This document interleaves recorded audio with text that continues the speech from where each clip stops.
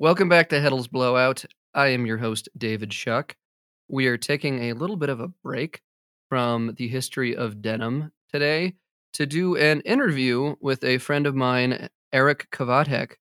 You might know Eric's work from when he shot me for our Co-op 2 Quint Jaws cap, or you would probably more likely know him from his work shooting all of the Capital books for the last 20 years, basically everything about Capital he has conceived, shot, and produced. But before Eric was a fashion photographer, he was also a very successful vintage dealer and is someone that's just been into this stuff for longer than any of us. One of the things that Eric is passionate about is vintage Harley Davidson t shirts and the history behind them. I hope you enjoy it.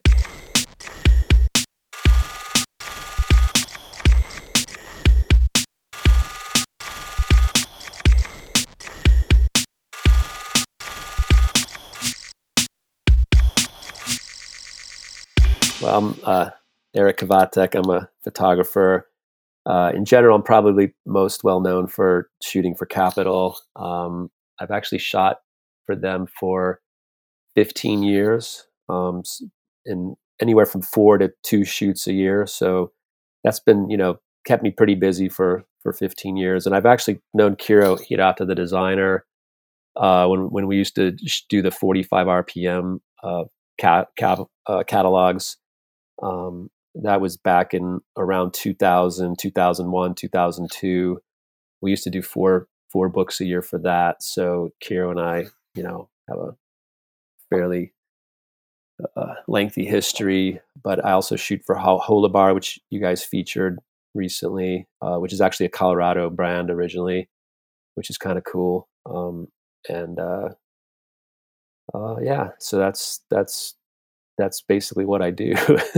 Yeah, and in shooting books, I guess if people aren't familiar with Capital, like when you say like lookbook these days, I think a lot of people get the sense of it's just like you got one model and you put the entire current season of clothing on Yeah, them in front of a white background, and that's uh I think sort of the opposite of what you do is like the Capital yeah, books are like several hundred pages thick, printed, like just as important parts of the collection as any of the clothing, I would think.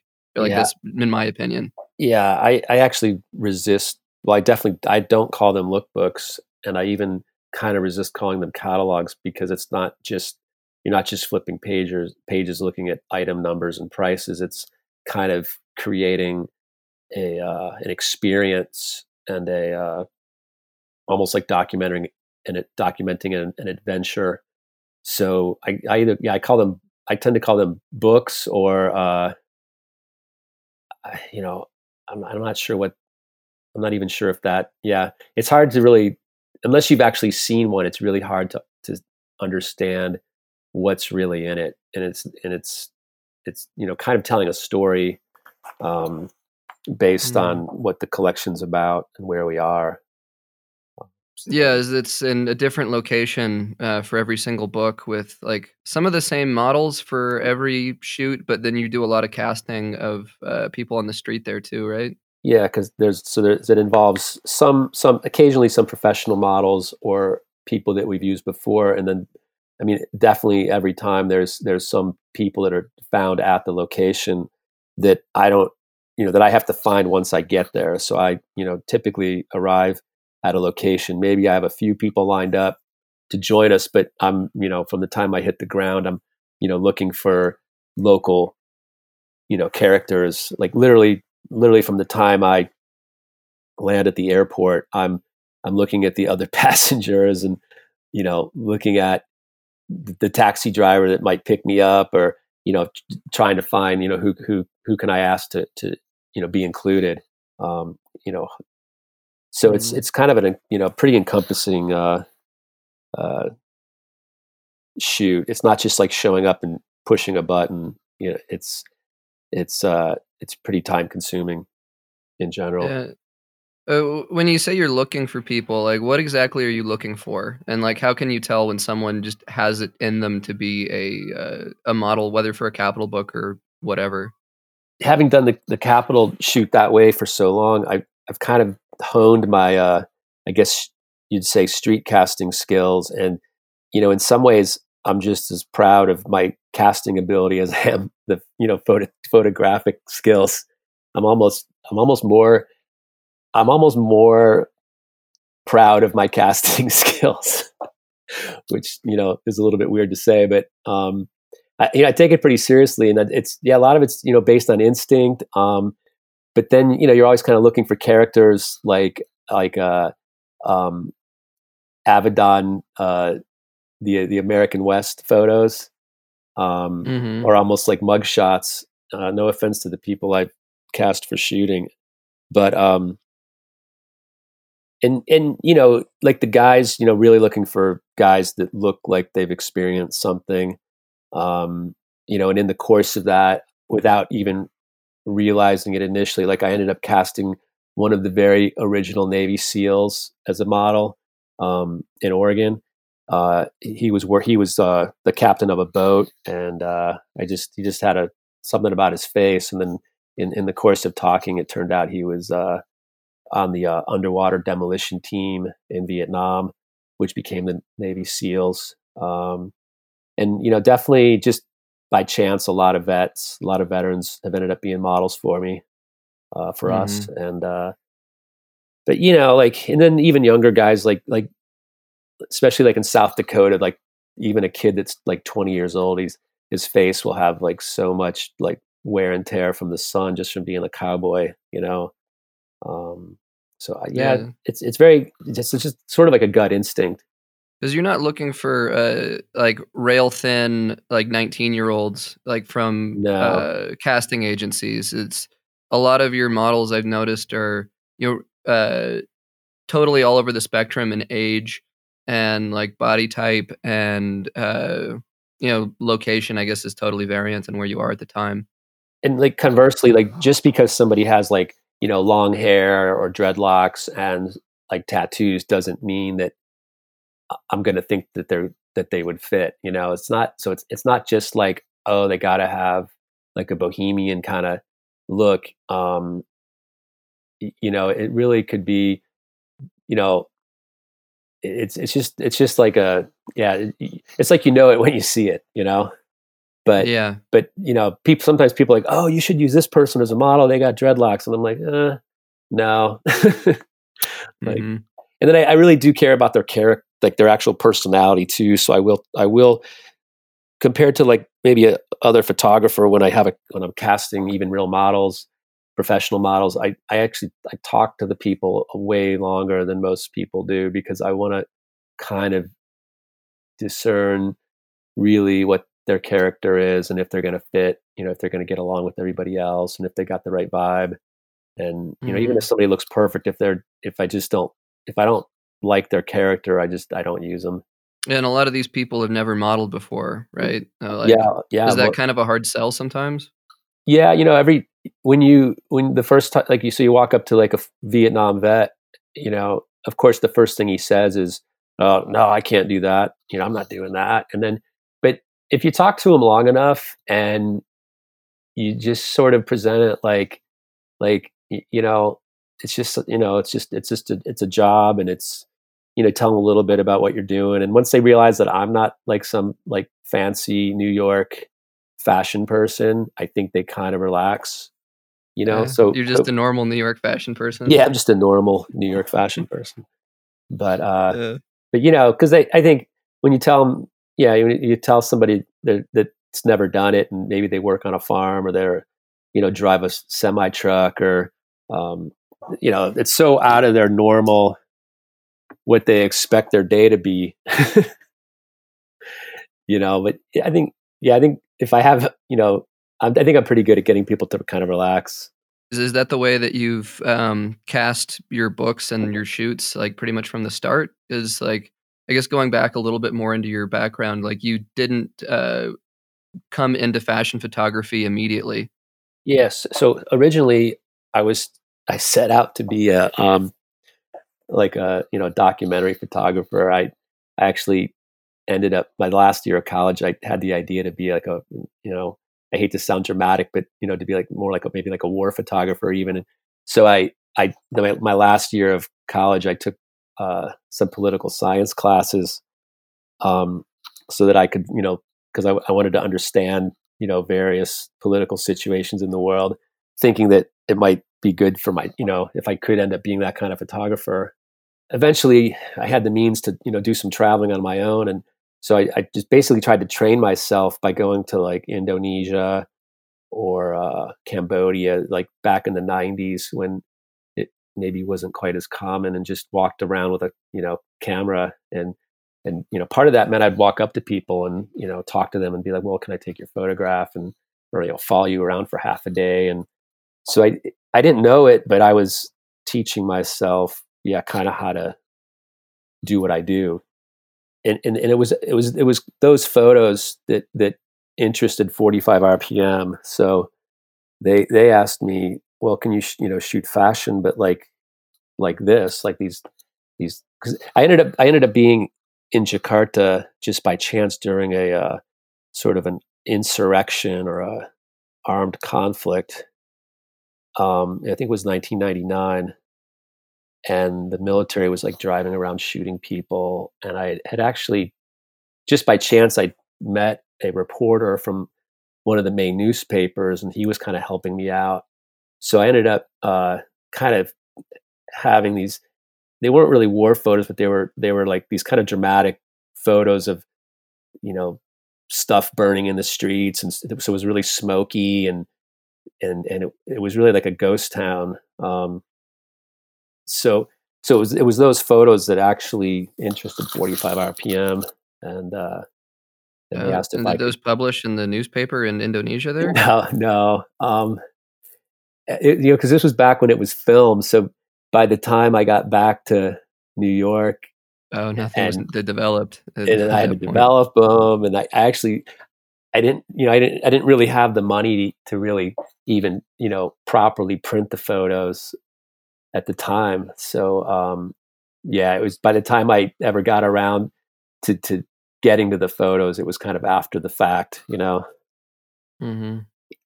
But 45 RPM saw the photos and asked me to shoot for them in that style.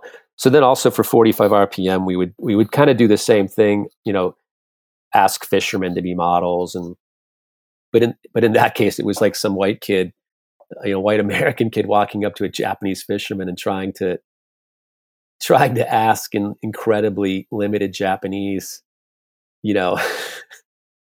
like I I learned, wanna put on some jeans. yeah, I like some of the first Japanese I learned was, I want to take your photo. Mhm. How do you say that? Anata no shashin toritai, daijoubu desu ka? And then I learned, how to say smile, don't, make a serious face, don't move, just basically I learned my Japanese was limited to taking photos and, drinking beer. If you were, I guess, globetrotting before that, how did you get to the point to, I guess, get your photos in front of 45 RPM? As a obscure Japanese denim brand, I imagine not a lot of people, or photographers would have access Yeah. or even be aware that such a company existed. Yeah. I wasn't aware that they existed. So it was a combination of luck but then, building on that luck, and so I had no plan to be a fashion photographer. And one of the first people I met in New York City, she owned a store that the 45 RPM people ended up renting to open their New York store. And it was one of those things like your mom says, like, oh, you should do this or you should do that. And you're like, Mom, that's never going to work. But so my friend was like, oh, I know these Japanese people that have a jeans brand. You should meet them. You like jeans, right? And I was like, yeah. And it was 45 RPM, which I'd never heard of. And they, I, like I said, I couldn't really afford to print proper photos. So what I ended up showing them were laser copies of contact sheets that Uh-huh. I made at the, like, just I went to the local photocopy place. But I was shooting with a medium format camera, so the context sheet photos were already fairly big, and I could take a laser copy, which I don't even think laser copies exist anymore, but I could essentially make laser copies from the contact sheets, and so I showed them the photos, and um, they were good enough that it impressed them. And I don't think they weren't necessarily looking for an American photographer either, so the whole thing just was like just kind of worked, and I had no, I had never been, I had no plan to be a fashion photographer. I didn't know how to be a fashion photographer.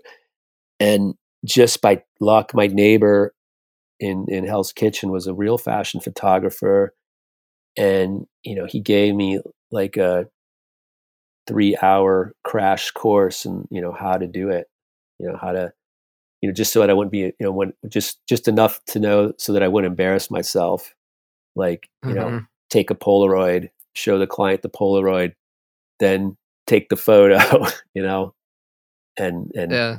how to, he said, okay, he told me the equipment I needed, like I needed a reflector and I needed a tripod and I needed the Polaroid back for the medium format camera. And, he taught me how to like label the film, each roll of film so that they were in order. And, just stuff that, I had no way of knowing. I'd never, obviously I'd never assisted a fashion photographer. So, I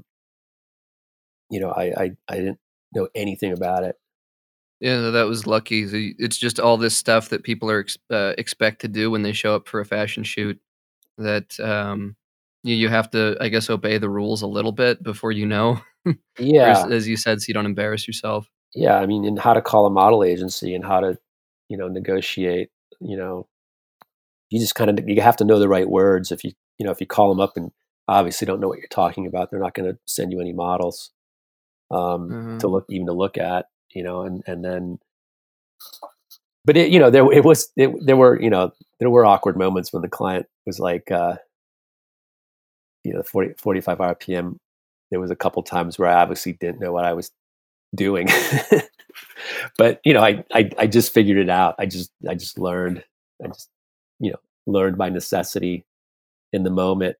But I think I shot for them for 3 years. So by the end of the 3 years, I was I guess you could say I was a competent fashion photographer. Yeah, I guess it worked. They liked it enough to continue, doing Yeah. it, and, Well, it's been working for you for about 20 years now, huh? yeah. Well, there's that saying like, luck only gets you so far. I mean, luck gets you in the door, but it's what you do. After that lucky moment, it's what you do to, you wouldn't, if you didn't have the skills to really do it, you wouldn't do it for 20 years. Yeah. So, then eventually, Kiro, who I met at 45 RPM, asked me to shoot for Capital. And, and I've shot for a bunch of other brands too at this point. So it's not just 45 RPM and Capital. I mean, I did a shoot for, Ralph Lauren. I did it, did some stuff for Free People. Replay Jeans was probably like the biggest shoot I ever did when they were, thriving. Mhm. So it's kind of worked out. Oh, I guess continuing to work backwards, in this Yeah. interview, Yeah. you mentioned that, your friend said that you like jeans, which, I guess it's hinting at, you had a life before photography in vintage picking, Yeah. right? Yeah. So in the early 90s, I lived in New Mexico, and there were all these, there were all, I mean, of course, I wore jeans already, but there were all these little local shops that said, we buy jeans. Um, and I was like, what are they doing? Because it was out like in Albuquerque, almost on every corner, there was a store that said, we buy Levi's.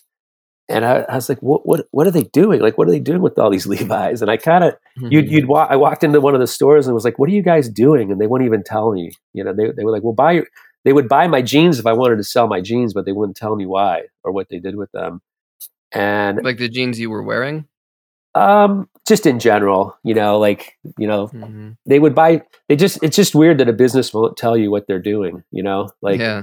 Like it's some big secret. And so that, of course, completely irritated me, but like intrigued me. And so I guess I kind of figured out that they were selling the jeans to Japan. And I was like, well, I'm going to just go and find the jeans myself. Um, and so I just started. So after work, I worked I worked in a coffee shop. Um, I didn't barely making any money, but I just started driving around to the thrift stores and I would look at, compare the jeans and figure out like which ones were different and which ones seemed special or more rare. Because Mhm. there was no internet and there was no guidebooks, so I just learned by comparing the details. And yeah, and at first I just kind of wanted to wear them for myself, but of course, if I found something that didn't fit me, I'd just buy it. And then I kind of realized that I went to LA and somebody tried to buy a leather jacket I was wearing.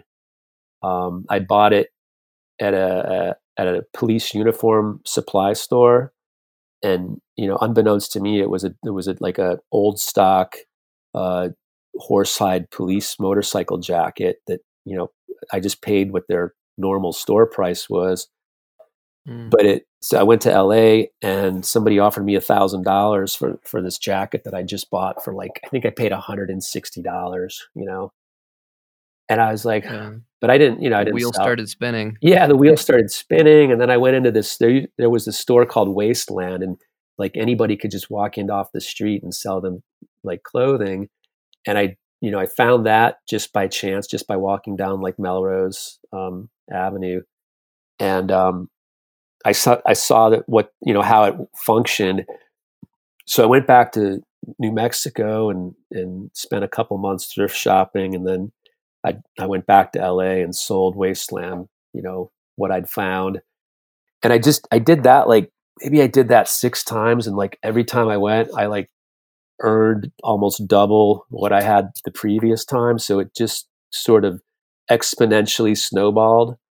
Um, and around like the end of 1993, I went to visit my family in Ohio, and I went to the thrift stores there, and it just sort of blew my mind, like how much vintage clothing was in these thrift stores. And you're talking like t-shirts for 40 cents, sweatshirts for 60 cents, jeans for $1.20, and you could I Cleveland was a big enough city that I could drive around the entire day and hit each thrift store 2 times, like once in the morning and once in the evening, and every time fill up a shopping cart. And and so I was, unemployed at that point. I was actually working as a security guard in the back of a truck, so that when these trucks would deliver cigarettes to like kind of the bad part of town, and they needed somebody just to stand in the back of the truck and keep it from getting robbed when the driver was delivering the cigarettes to these stores, these like local mom and pop delis. So that job sucked. And Mhm. I realized I could be a vintage clothing dealer. So I became, 19, yeah, so like in 1993, I was a vintage clothing dealer. And Mhm. eventually I met Japanese dealers that were shopping there who had gone there. They went from Japan specifically to the Midwest just to shop. And eventually they became my customers. And then the business really kind of took off. Once I was selling directly to stores in Japan, it became like a huge business. Like, I actually don't like the word picking, because picking sounds kind of like, um, you know, you're, y- you're finding a few pieces here and there. Mhm. This was like actually like a huge business. And I it was almost like in a movie, like a movie with a drug dealer, except instead of dealing drugs, I was dealing in jeans. But I fit the profile of a drug dealer, so I actually got stopped by the DEA once. shipping lots of stuff out of the country, dealing primarily in cash. Yeah, I fit the profile because it was the war on drugs, and I fit the profile of a drug dealer. And I had long hair and tattoos, and I had a brand new truck, and I used to get stopped by county sheriffs, and I used to get stopped by highway patrol, and then this one specific time, these undercover DEA agents had me on a list when I was flying from Cleveland to New York, and they stopped me in the airport. Um, and I made it on their list because for some weird reason, I bought my airplane ticket with cash, No, and they don't like that. yeah, that was like something the drug dealers would do. So there was no trace, no credit card statement, I guess. And Mhm. so that airline employee clicked the box next to my name that I should be, you know, investigated. Um, but obviously I wasn't a drug dealer, so I didn't go to jail or anything. Yeah. It's just the DEA has a hard time, imagining that, you could make that much money off of jeans, and use jeans for that matter. Yeah, and I looked younger than I was also, which didn't help. And yeah, but I actually, some of the police that stopped me, they actually had encountered other vintage clothing dealers, so some of them knew what I was doing. Once they stopped me, they were like, "Oh, you're a jeans dealer. Okay, you can carry on." Because vintage clothing is such an easy way. It's such a cash business. Eventually, I would encounter like these other Americans that were dealing in vintage clothing, and a lot of them were kind of sketchy characters because it was a lot of them had criminal records and had been to jail, and they didn't, or they were wanted by the IRS. So by being vintage clothing dealers, they could earn cash money and not get in trouble. And Mhm. they would have like they would have like AR-15s hidden in their trailer. And they were like these they weren't even into vintage clothing. They just somehow figured out that they could make money doing that. Mhm. So yeah, there was, if the DA had stopped them, they would have had a problem.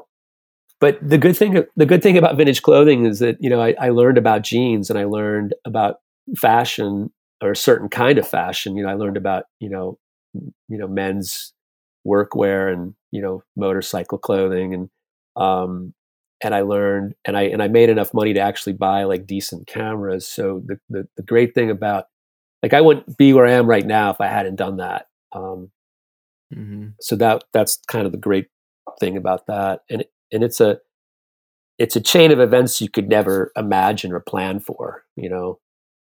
Being from being a vintage jeans dealer to becoming a fashion photographer and living in New York City. I don't. I could have never imagined that. And it's sort of the same for me. I had no idea that I would be writing about jeans, full time for, I guess it's been going on 6 years now, but it's Yeah, yeah, that's sort of everyone that you meet in this business falls into it, that they had no expectation of, they, as soon as they got out of school, they're like, "Oh, I'm gonna go do jeans things." yeah. Um, it just sort of grabs people. When you go to college to be an engineer, you pretty much know you're going to work as an engineer, or a doctor, or if you get a law degree, you're going to be a lawyer. But um, maybe because I got a degree in drawing that's useless, I wasn't so locked into my career path. Yeah, I got a degree in medieval European history. That's very handy for being a knight. Yeah, super handy.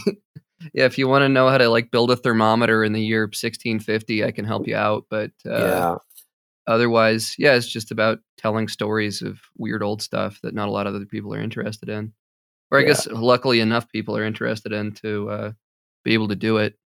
We're taking the long way around here, but just one last question before we get to what we actually got on this, conversation to talk about. yeah. Like, how did it transition from you being a vintage dealer that's, making a bunch of money, selling clothes to Japan, to your is globetrotting, like, ending up on the streets of Jakarta during an insurrection?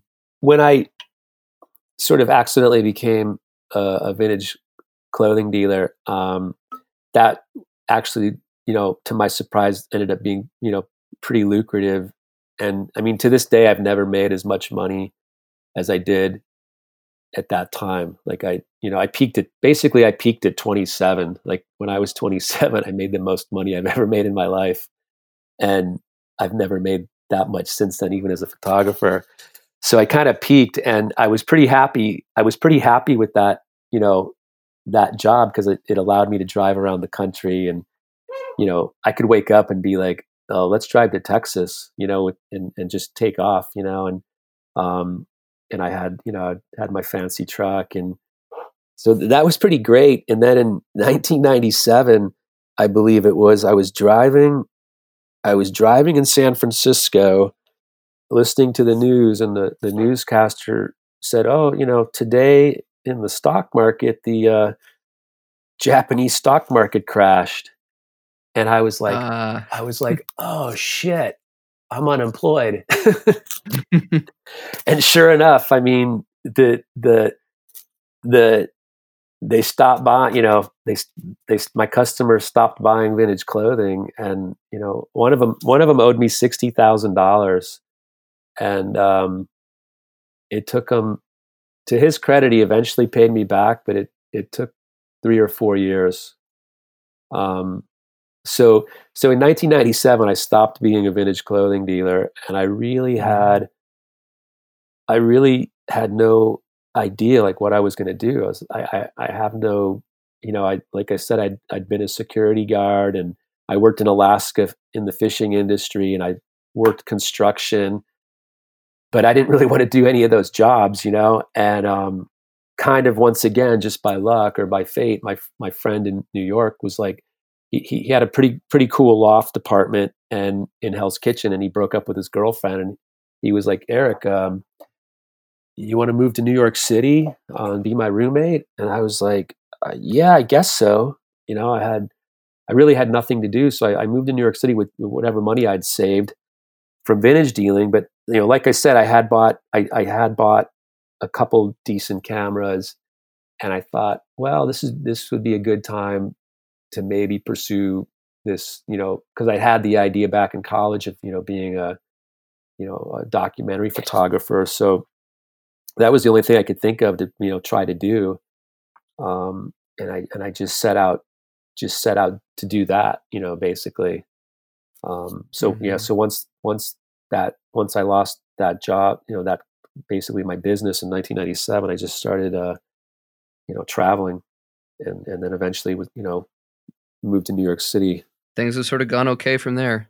Yeah, yeah, but it hasn't been easy. I mean, Yeah. between 45 RPM and Capital, I declared bankruptcy, because I had a few years without clients, and spent all my money and lived off of credit cards. And so it's, I think people,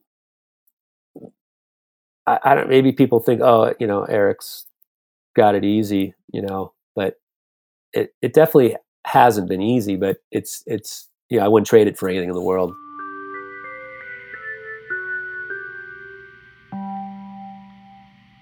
Attention, blowout listeners. Stop by the Heddle shop for a wide assortment of sweaters, knits, and Teamster tees available in the newest colors and styles. Our denim tops and jeans for men's and boys are made in USA and are available in a rainbow of colors at a low Heddles price. Visit shop.heddles.com and use the code BLOWOUT for a special listener discount. The thing that we wanted to talk about was something that we've wanted to get together on for several years now, about vintage Harley t-shirts, which is, I guess, a passion of your collection, and something that you know more about than most anyone else that I've met. So could you just give us a little bit of background on what vintage Harley t-shirts are and how your interest developed in them? Yeah. So when I was when I was being a vintage clothing dealer, obviously, I mean, there were certain pieces that I just preferred, and just for myself, and I would never sell them. And um, you can only have so many pairs of jeans. So, but t-shirts, t-shirts were, generally were cheap. They didn't take up a lot of space. It was kind of an easy thing to kind of hang on to rather than sell. And the t-shirts that I really loved were Harley Davidson t-shirts. And so amazingly, I managed to hang on to a lot of the ones I found. So I mean, I still have ones that I bought, probably like in 1994. And they don't take up a lot of space. They're kind of easy to store, so it was Mm-hmm. sort of like the perfect thing to kind of hang on to over the years. And because like a pair of 501s is a pair of 501s, I mean, there's not, they're not that different from each other. Like even if you're comparing ones from the same era, they're, some get worn in a little different, but it's not like there's a lot of variety. Whereas with t-shirts, because they're printed on, they have the unique artwork. And maybe because I do have a background in drawing, I was definitely drawn to the designs, and kind of could appreciate the artwork. So like a printed T-shirt is actually, it's like kind of unique in vintage clothing, that it's not necessarily even so much about the garment itself. A lot of times it's really about the artwork, and the right artwork can make a $20 T-shirt, be a $500 T-shirt, Mm-hmm. So I was always kind of drawn to that aspect of them. Not the money, but just the kind of insane artwork. And Harley tees in particular can get pretty insane with the graphics. Mm. Because it's all like skulls and naked women and you know eagles attacking dragons, and so they were, if something was going to jump out at me, it was definitely that. um and my family has a history of riding motorcycles also, so it just sort of fit in with kind of my natural interests. And Harley, they started producing T-shirts around the same time that like T-shirts became popular. Is Harley? They've been making bikes since the early 1900s, I Yeah, believe. yeah. But the when did the T's pop up? Well, so if just to go back a little bit, so like originally what we call a t-shirt, you know really originally was made to be underwear, and we used to call them undershirts. Like when I was a kid, we didn't say t-shirt, we often said undershirt, because that's what they were. Mm-hmm. They were underwear. And nobody would just walk around wearing a t-shirt back in, like, the early 1900s. So it really wasn't until so in 1913 the US Navy made plain white t-shirts part of their issued uniform. So, and they were made of cotton. Like previous to that, like an undershirt would have been wool or some kind of blend. So in 1913, the U.S. Navy decided that white cotton T-shirt would be part of the uniform. So that's really the start of what we know as the T-shirt, Mm-hmm.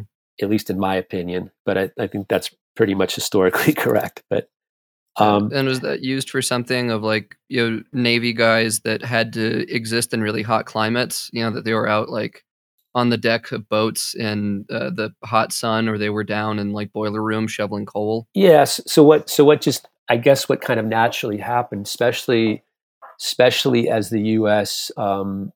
Became involved in the Pacific more and more, where it was very hot and humid. Um, you'd have these, and there's a lot of historical photographs that show this, like with the sailors either lounging around on the deck of the boat, all wearing their white t-shirts, or actually working and in their t-shirts. It wasn't really what they were supposed to do, but they would. That's what they ended up doing. Um, so then, like in the 1920s, it became more common for t-shirts to be printed on, and a lot of those would be like military units, so that they knew which unit was who, and much more commonly sports teams really started to print on t-shirts the team name. So like in the 20s and 30s, it was really sort of like very specifically um, mostly sports and military, and then gradually you would find like souvenir T-shirts, like in the 30s and 40s. Like I went to the Redwood Forest or something, or like Yeah, I yeah, or went to the like top of the special. Empire State Building or something like that. Yeah, well, especially if you were in the military and you were serving in Guam or you know Manila, it would be you'd possibly want to buy a T-shirt that showed where you'd been.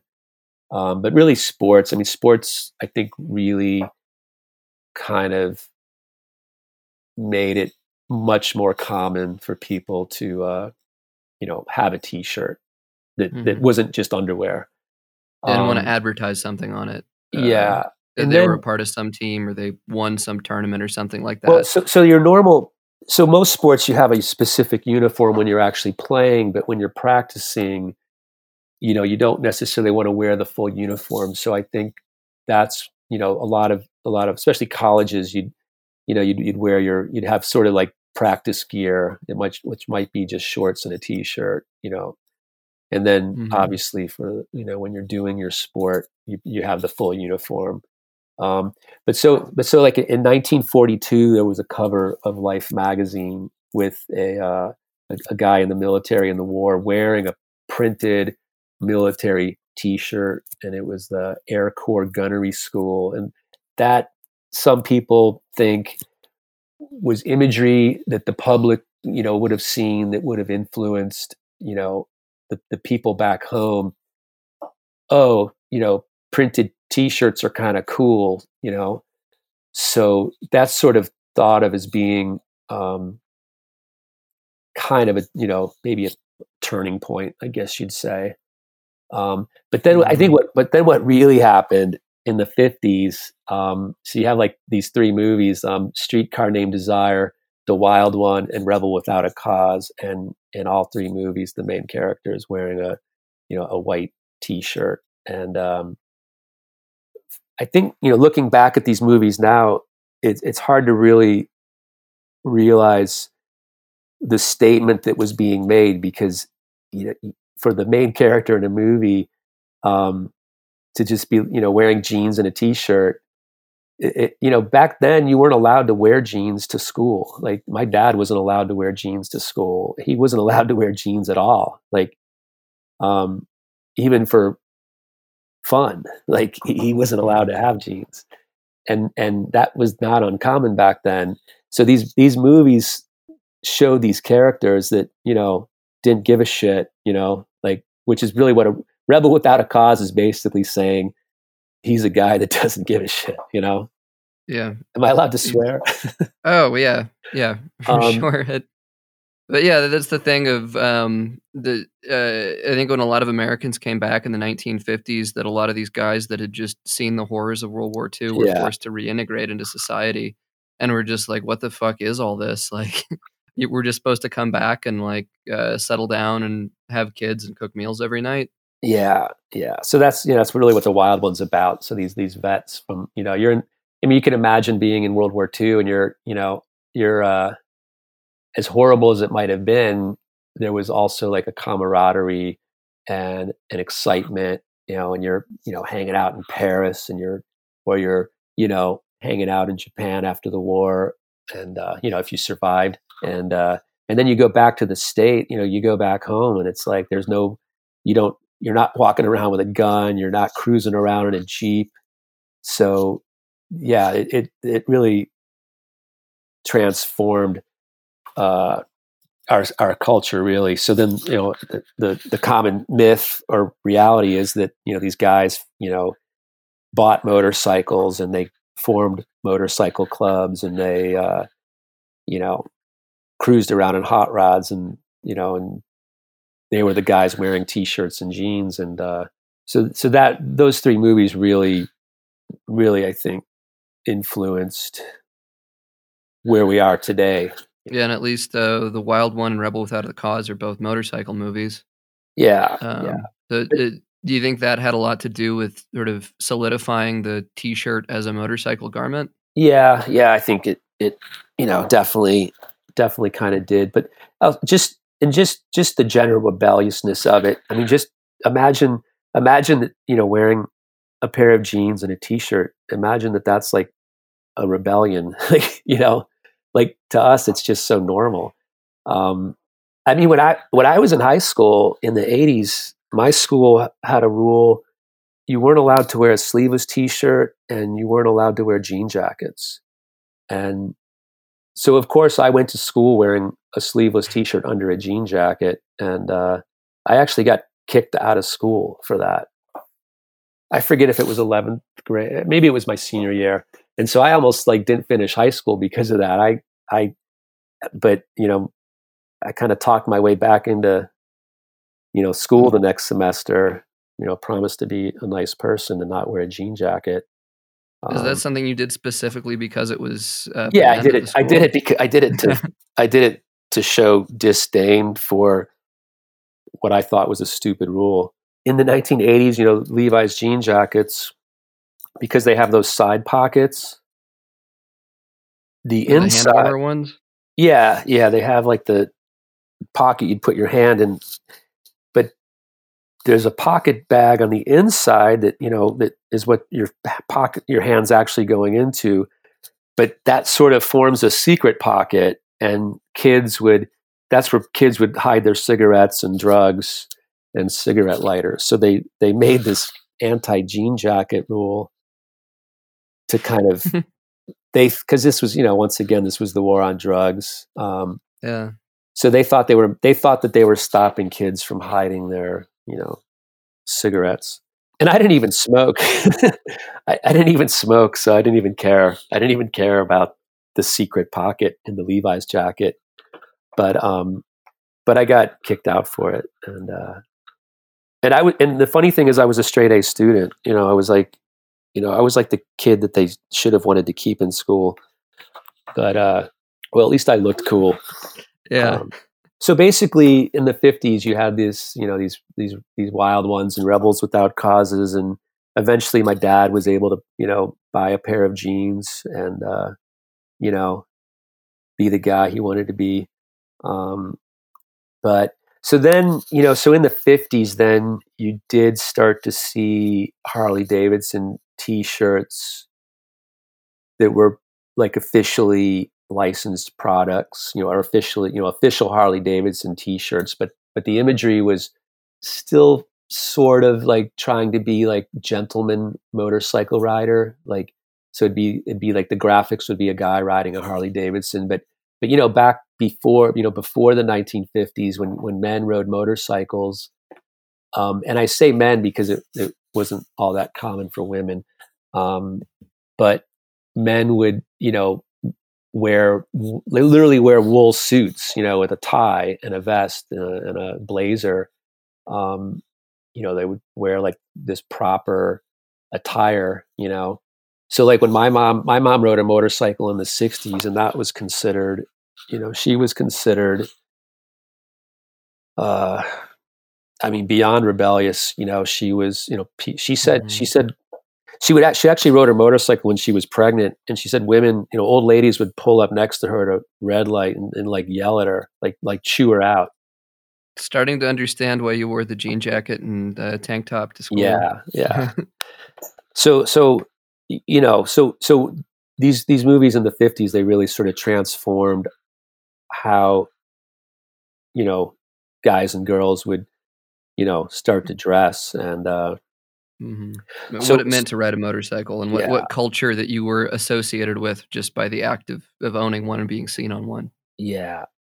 So that you have these in the 1950s, you have these actual Harley Davidson T-shirts, but like I said, it's more like this gentleman motorcycle rider, and I think on the back they actually started to have like the name of the dealership that sold the motorcycles, and but then really then in the '60s and really in the '70s, you have what we think of as you know the classic Harley tee, with the shield and the badge and the dealership on the back, and they're black, these black T-shirts, So you have, so you have these really classic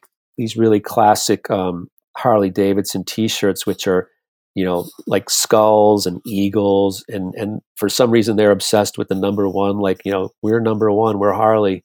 But back then, still, it would really be, these T-shirts would really mostly probably been worn by people that rode Harleys, or at least there'd be a Harley Davidson in the family.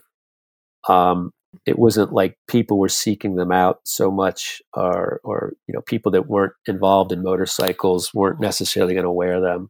Was Harley in charge of this culture? Did they still have a like handle on it? And is like Harley was nationwide by the Yeah, 50s and 60s. And I'm wondering, like, are these T-shirts coming out of Milwaukee, or are they designed by like little smaller Harley Davidson dealers or people associated with the brand that's sort of out of their reach? yeah. So you have two basic kinds of T-shirts. There are T-shirts that very specifically say, officially licensed Harley Davidson product, and it has like a real specific logo. It's like the shield, um, and it next somewhere next to the design, it's going to say officially licensed product. But then you would have sort of these, yeah, like bootleg or unofficial Harley T-shirts, that like the local, like that shop might decide, oh, we want to have, um, a skull with a marijuana leaf. So they would just, they would get a local artist to draw that, and then that was their T-shirt. So And they would print it locally and just sell it locally yeah, without they might Harley Davidson corporate knowing. Yeah, it might still be sold at a Harley Davidson dealership, but it wasn't necessarily an official product. So the backs of the T-shirts would still say, Southeast Harley, Cleveland, Ohio, but the front image was definitely not an officially approved image. But some of the officially approved images are still pretty crazy. So it's not like Harley Davidson was really freaking out if, something wasn't, to their standard, Mhm. if they had a standard. 'Cause they were still profiting off the culture regardless of how, like, out there any T-shirt design was. Yeah, back then, I don't know how much profit was really being made from T-shirts, but, Harley had official leather jackets and they had official boots. So they were taking it they were taking the clothing aspect of it seriously, even like in the, Mhm. 40s, 50s, So Harley all has pretty much always taken the clothing aspect of it seriously. Like I think today, clothing accounts for 5% of Harley Davidson's income or their profits, which Mm. is, pretty decent. If you're talking millions of dollars. Um, Yeah, and also free marketing for them to have people walking around yeah, with Harley Davidson plastered all over their body. yeah, and that's really what T-shirts. Yeah, a lot of T-shirts really are sort of free advertising. You know, you're basically walking around promoting Harley or Nike or uh, whatever band you happen to think is cool. It's Um, essentially free advertising that, and it's free for them, but you're actually paying. By buying that, mhm. you're actually paying to advertise for somebody. Yeah, you're Which buying into the club of whatever it is you put on your, T-shirt. Yeah, yeah. But, uh, I wanted to ask, like, as a from a vintage collector standpoint, which types of T-shirts are more desirable, the officially sanctioned ones or the bootleg ones? Um, I I don't think that that makes such a big difference, but the unofficial T-shirts, probably there's more variety and like slightly crazier imagery. So probably, for me, I'd rather find some weird locally made one, um, that is like crazy, you know. Uh-huh. The the like super official ones tend to be kind of standard, like a logo or an eagle. So yeah, I mean, I probably prefer like the non-official ones, but for maybe a certain kind of collector, might really want some really, classic one. But As you were saying, it's sort of like outsider art, that you could yeah, have an unofficial one that's like an art print where maybe, there's only 200 of these things. yeah, Um, and it's that much more unique and strange, uh, and relevant to that specific point in time and place than yeah, what something that would be a bit more middle of the road of an official one. yeah. And at this point, I mean, if somebody made 200, like if somebody, like if the Harley shop in Denver, Colorado made 200 of this, you know, weird Harley shirt. I mean, how many, back in the 70s, how many of those shirts actually survive today? So just in terms, if like, in terms of collecting something like that, it's very possible that, you could end up having the only one left that exists. Yeah, and some of them are in much different condition than others. Yeah. I know we've hung out a couple times and you've worn some that are just like, totally shredded. For example, I got some Harley t-shirts not that long ago, and the kid was like, he was selling. He had apparently he had a box of Harley T-shirts he was selling, and he said the only reason he had them is because his friend's dad was using them as shop rags, and Classic story. yeah, and these were like incredible Harley tees, like skulls and what I mean. He had, I think, I don't even know how many. I didn't get all of them. I got some. I got a fair amount of them, but he'd already sold some, but basically they were in a box designated as garbage. I mean, I've actually found my dad's T-shirts in his garage that he was using as shop rags, and I was like, "Oh, this shirt's cool," and I washed it and just have it. Mm. So yeah, so Quite literally, the one man's trash is another man's yeah, treasure. literally. And we both know people that literally do that, go and find people's trash and make lots of money off of it. Getting back to, I guess, the more controversial designs, we've talked about it in the past, and I've seen some examples of explicitly racist, like anti-Japanese shirts. Yeah, That was sort of a whole subgenre of Harley tees, which is like a confluence of all your interests. It seems coming together in one garment of your time in vintage clothing and motorcycles, and a lot of your experience in Japan. yeah. So what happened is, so Harley Davidson, um, in the United States,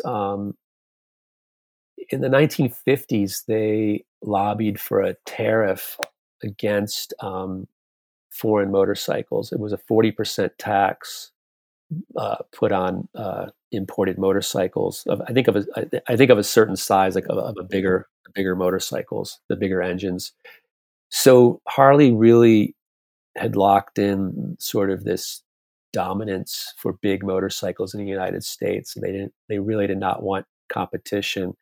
In the early 80s, so several things happened in the 70s and in the 80s. So in the car market, so in the 70s, American cars sucked, and the Japanese started selling, really started selling in quantities, cars in the United States. And you had steel, you had American steel mills closing, and you had the American cars being their profitability really tanking. And at the same time, Harley was really starting to be threatened by Japanese motorcycles, because and the Japanese motorcycles were they ran better, they were more reliable. Um, so there Mhm. was a lot of in the 70s and 80s, there was a lot of uh, resentment towards And this is Japanese even when these imports. Japanese imports are having to pay 40% on top of whatever it costs to produce them. That they Yeah, were still like a yeah, deal in comparison to what Harley was producing at the time. yeah. So like my uncle, who worked at Ford Motor Company his entire life and was nobody more blue collar than my uncle. But like where I lived in Cleveland, like my neighbor worked at Ford, my other neighbor worked at Chevy, my uncle worked at Ford, my dad was an industrial salesman. Um, and my grandfather worked at a steel mill. So we're talking like incredibly blue collar Mhm. area. And despite this, my uncle, when he first saw a Honda CB750, he was so impressed he actually bought one. So it was kind of amazing that this super blue collar guy would actually buy a Honda even. Yeah. But It was a way faster bike than anything Harley was producing at the time. fast. So to get a little bit technical, and it's almost like sacrilege to say, but the V twin engine, it's like a really poor design for an engine because it just the way it's made, it just it shakes and it doesn't run smoothly. But so the Honda made this huge, relatively huge engine at the time. It was an inline four cylinder that went across the bike. So some people have compared it to like more like how a sewing machine, sounds or runs. So you had this Mhm. incredibly smooth engine that they handled great. They were fast. I've had, maybe I've had 6 or 7 Honda CB750s. It's an incredible motorcycle. And Harley stuck with this, V twin design, and because they've put so much of their reputation into that design. It's still the design that they essentially use today.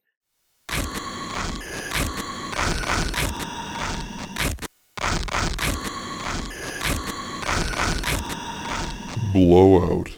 To really make clear how severe the situation was, especially in like blue collar area of like Ohio and Michigan and Pennsylvania.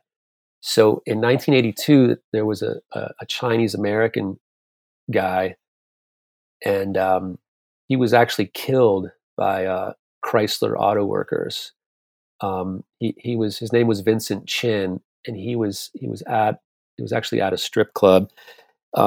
He was about to get married, and there was a manager or a foreman at the Chrysler Auto plant, and a guy who'd been laid off from Chrysler, and believing that Vincent Chin was Japanese, they got in a fight with him. They ended up beating him in the head with a baseball bat, and he died kind of ironically at Henry Ford Hospital. Um, Mm. the 2 guys that killed him were fined $3,000 and never went to prison for the murder of Vincent Chin. And Really, they were never charged with anything. I guess this is long before hate crime laws. yeah, well, I think eventually they did get charged with some kind of hate crime, but it was only because the family, pursued it for many years. And I remember when it happened, and I remember, um, being kind of you know horrified. Amazingly, at the time, Harley Davidson ended up having these incredibly, anti-Japanese T-shirts, and there were uh, car-themed anti-Japanese T-shirts, but the T-shirts often just said, "Hungry, out of work, eat your foreign car." Like that was the slogan. And there were billboards that said this, and there were you know ads in magazines that said this, and that was sort of Mhm. the general sentiment. But Harley being Harley kind of took it to like another level. um, Yeah, so it was all this, like, outlaw culture and, rebelliousness and transgression. They were gonna go the extra mile in yeah, voicing, a lot of these, economic and racist fears. yeah, yeah. So like one T-shirt in particular, it's pretty simple, but it says, "Are you one of us or are you one of them?" And the "us" is has like the American flag kind of logo in it. and the them word has like the Japanese flag in it. And, that's a pretty, you know, that's not particularly like violent or horrible. I mean, it's just, they're essentially, I guess, trying to guilt trip the people. They're trying to make people feel guilty for having a Japanese motorcycle, Um, like there's another Mhm. fairly subdued one that says often imitated, never duplicated, and in the background there's a bunch of like Japanese writing. It's kind of subtle, I guess, but Mhm. it gets the point across, and like that's an officially licensed T-shirt, so that would have been in an actual Harley Davidson dealership. A much more extreme example would be there. I have a T-shirt from Rocky Mountain Harley Davidson in Denver, Colorado, and the I know front they're is still here. yeah, and the front is a giant atomic bomb explosion with the words Harley Davidson written in the mushroom cloud, and underneath it says from the people who brought you Hiroshima. Um, Ugh, so Jesus, that's bleak. they're basically you know, incredibly proud of dropping the bombs on, Japan. But there's, Yeah. there's a wide range. There's, like a real classic one is I'd rather push my Harley than ride a Honda. Like they're bragging that their motorcycles are less Yeah, they reliable. break down. Yeah. A fun note, or I guess not fun note about the Rocky Mountain Harley Davidson.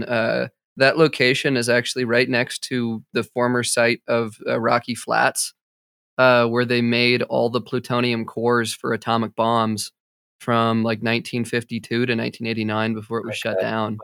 So I mean So that might explain why they were so into into the nukes. the nukes. But there a lot of these anti-Japan T-shirts are really they're a lot of them are like "Buy American, the job you save might be your own." They're really Hmm. kind of in that.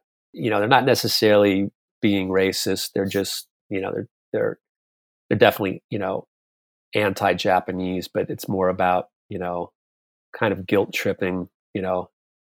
Hmm. Not to buy foreign products.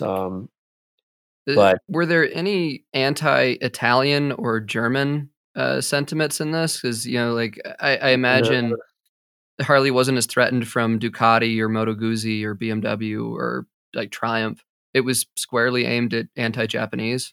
yeah, strangely, it's really aimed at Japanese, and what's funny is Harley. It's not. I don't know if it's funny, but Harley Davidson actually had an agreement with a manufacturer in Japan to manufacture Harley Davidsons in Japan in the 30s, 40s, 50s. I'm not sure how up through 1950. So I mean, it's not like Harley Davidson was completely as a company anti-Japan. But once this situation in this recession in the 70s and 80s happened, then it was suddenly you know but the weird thing is another weird thing is BMW actually surpassed Harley Davidson as the world's largest motorcycle manufacturer. I think back in the 40s, 30s or 40s. And but yeah, there was never really like you don't see like you know eat your Anti BMW Yeah, T-shirt. anti-German stuff. Well, I guess the anti-German stuff was of a different flavor in the 30s and 40s. But there's like some really kind of like there's a T-shirt kind of common T-shirt that is just like an eagle fighting a dragon, and Hmm. that's obviously symbolic of the United States versus Asia. So not all the T-shirts are like outright racist, but it's definitely like coded to you if you kind of know what's going on. Like one of the real classic anti-Japan Harley T-shirts. It's this like super muscular arm with this giant bicep with a Harley Davidson tattoo, and in his fist he's holding three little Japanese caricature guys. One says Yamaha, one says Kawasaki, one says Honda, and the fist is like, like the blood, the veins are like popping out of the arm, and the fist is squeezing these three little Japanese cartoon characters, and they literally have like glasses and buck teeth, and their tongues are sticking out, and he's like squeezing the life out of them. And it's like the fantasy that like every guy that rides a Harley has this giant arm. Yeah, and you can see, I guess, how imagery like that provides cover for crimes like what happened to Vincent Chin. It's not too far away to see a cartoon depiction of violence against, a racist caricature to someone acting it out in real life. And not to give Harley a pass on this at all, but you can see how the inspiration that they were taking for these shirts was directly from what was common practice issued by the U.S. government, like less than a generation before them. Yeah, I mean, back in the set, I remember, nobody thought like, oh, this is racist. I mean, it was just about protecting jobs and,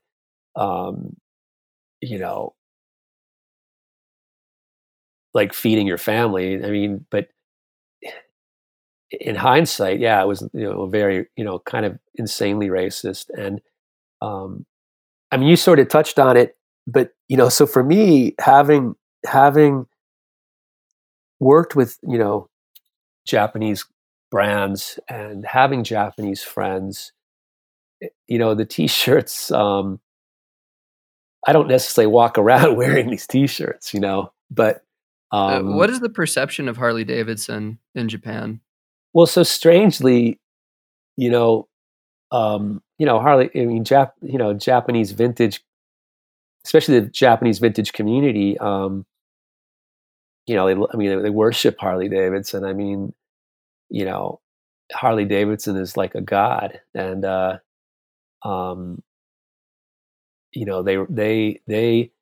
was also, at the same time that there was this vintage clothing market, there was also a huge business buying Harley Davidsons and shipping them to Japan, and actually buying vintage Japanese motorcycles and shipping them back to Japan. So,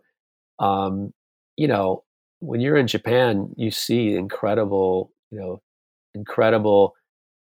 Harley Davidsons on the street, and Indian motorcycle, 1940s Indians on the street, and a lot of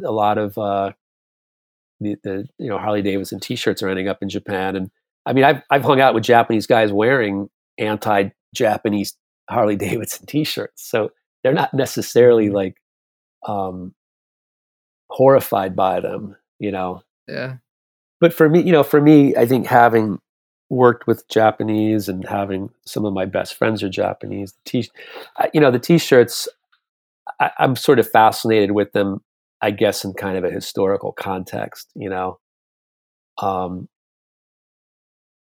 I guess my motivation is eventually to make like a book, like a semi-historical documentation of this existed, and not saying it's a good thing at all, I was gonna say, if somebody wanted to buy a vintage Harley tees, where would you point them right now?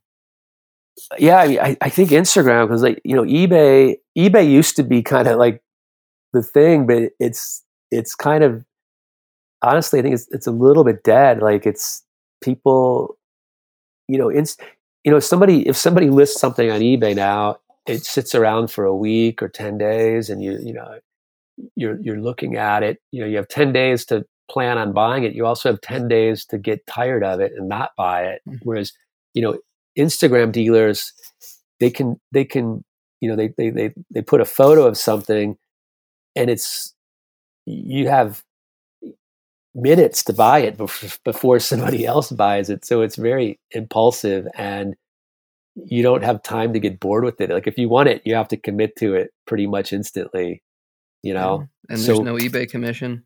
there's no commission. It's all, so I think, yeah, so I think right now, I mean, whether it's sweat, whatever it is, I mean, especially for younger people and or people that have just adjusted to the new paradigm, Instagram is probably where it's at. Well, if people want to go on the hunt and find things that you've done and see your photographs or anything else you're working on, where can they find you?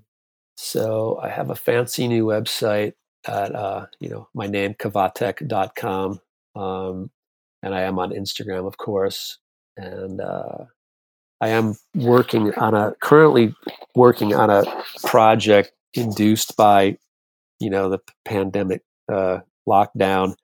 I've been making I guess my first magazine that sort of showcases my interests in photography and in, vintage, in magazine format, which is all, essentially all my kind of my, like what I would do without there being a client, kind of my own personal vision. Thanks so much for coming on, Eric. This was a lot of fun, and even though we've known each other for quite some time, I feel like I learned a lot. I appreciate you having me on here. It's good to kind of have, an actual conversation with somebody.